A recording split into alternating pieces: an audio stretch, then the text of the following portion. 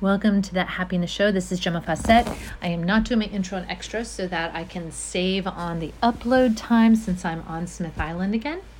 And we have very minimal access to internet here. So I want to shave off some of the stress on the internet and do this kind of simple.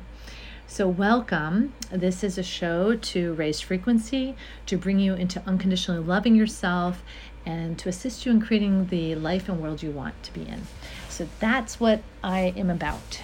Who I am a mommy and a teacher and a guide, and I have a strong belief in alignment with all that is, and then allowing the world around you to be the icing on the cake. So alignment with all that is the cake, and everything else gets to be the icing, which is not necessary. It's just extra yummy and extra delightful. So that's who I am.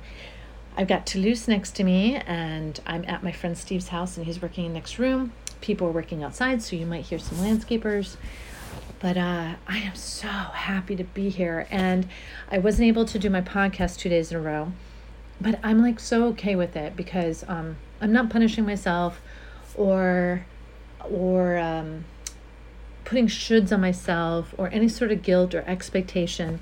And I would have loved to have done it, but it didn't happen because I just didn't have access. So I am so happy and okay with not having done it.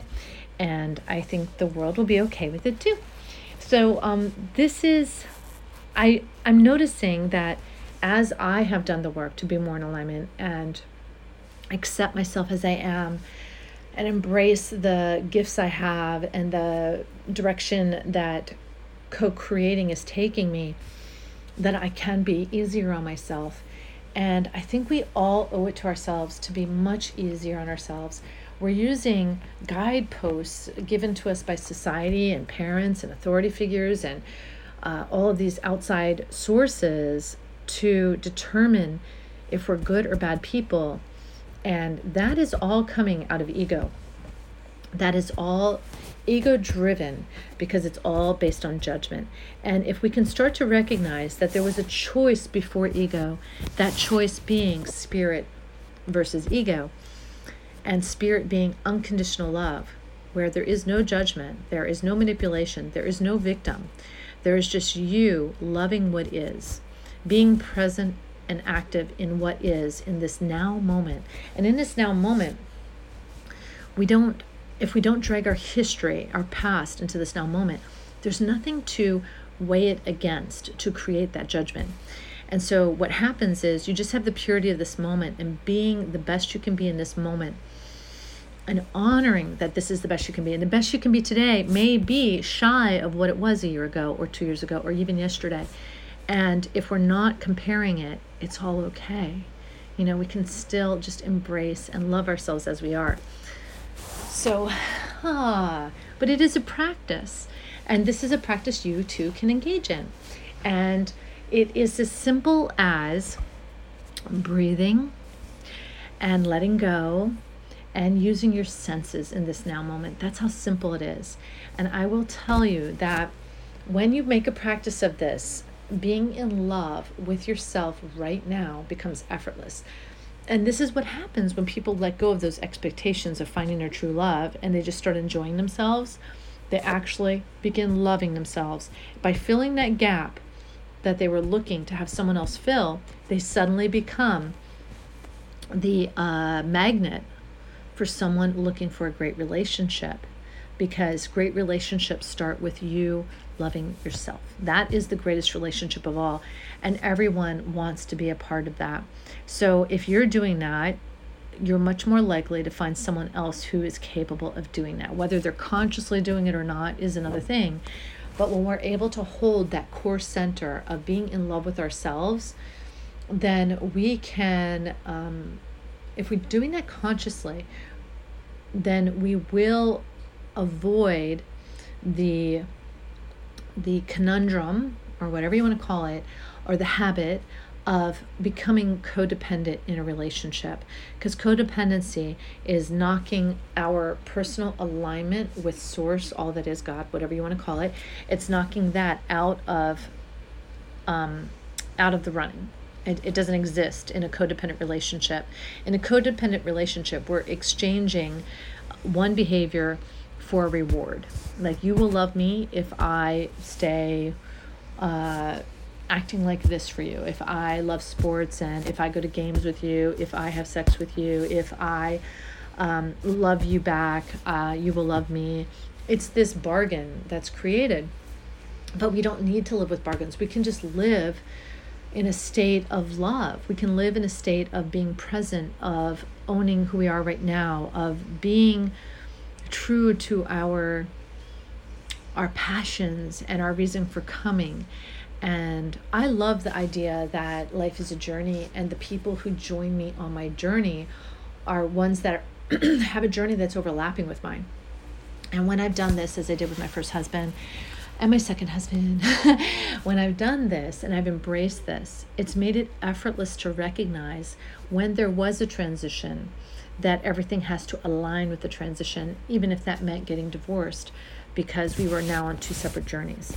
So then I could honor that from a place of love and not from a place of regret or shame or guilt, because I don't want to bring those energies ever into my life. I mean, it does happen occasionally, but at the point that it happens, I have to take ownership and responsibility to walk through those emotions and see where they're coming from and why they showed up.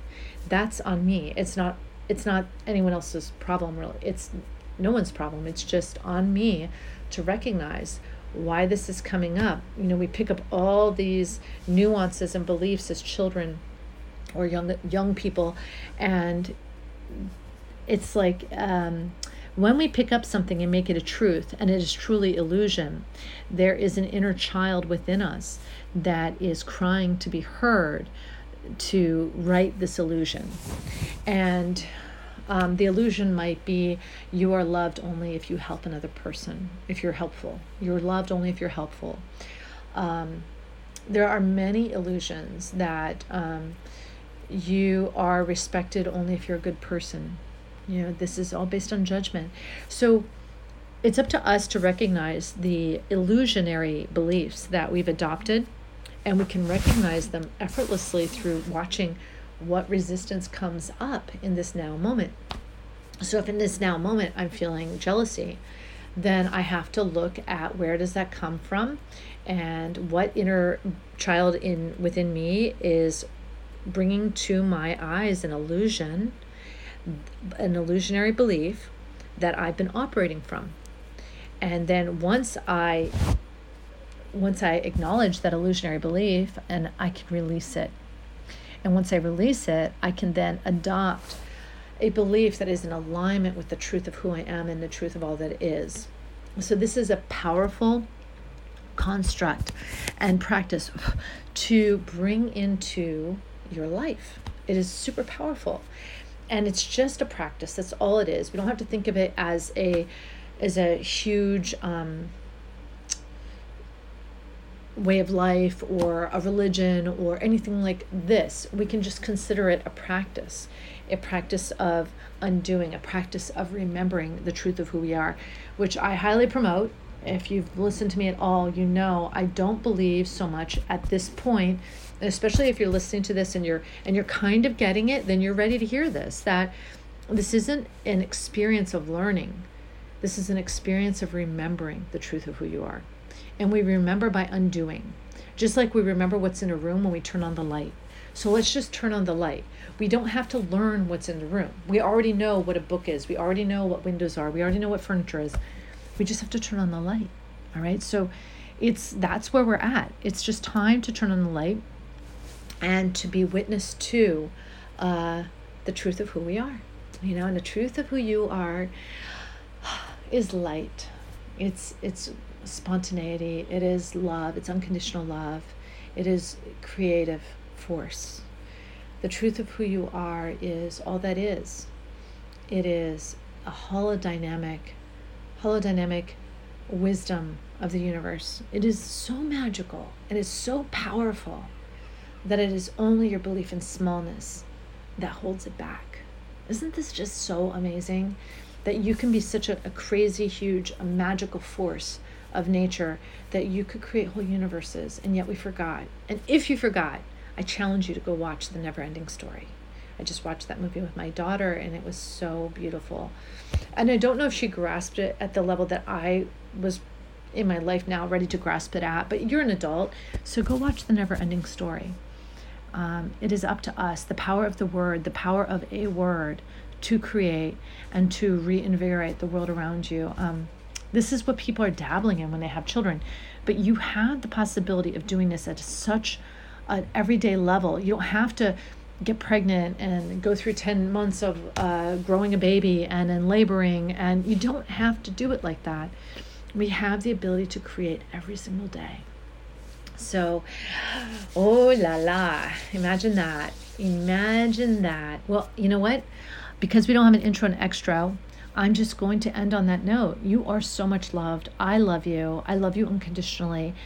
And if you have any questions or you'd like to reach out, please feel free to reach out to me on my phone. You can call or text 401-699-6142. That also will be in the excerpt on the web or on the podcast. And what else? Yeah, I love you. If you are interested in doing one-to-ones or retreats, also please feel free to check me out. You can check out my website, Gemma, Gemma, Fassett, FASSETT.com. Or like I said, just feel free to call me. Maybe there'll be a day where I'll have so many followers that calling me will not be an option anymore. But as of now, I have the perfect resonance with this protocol. So have a wonderful day and go be the creator you came to be. Love you. Bye.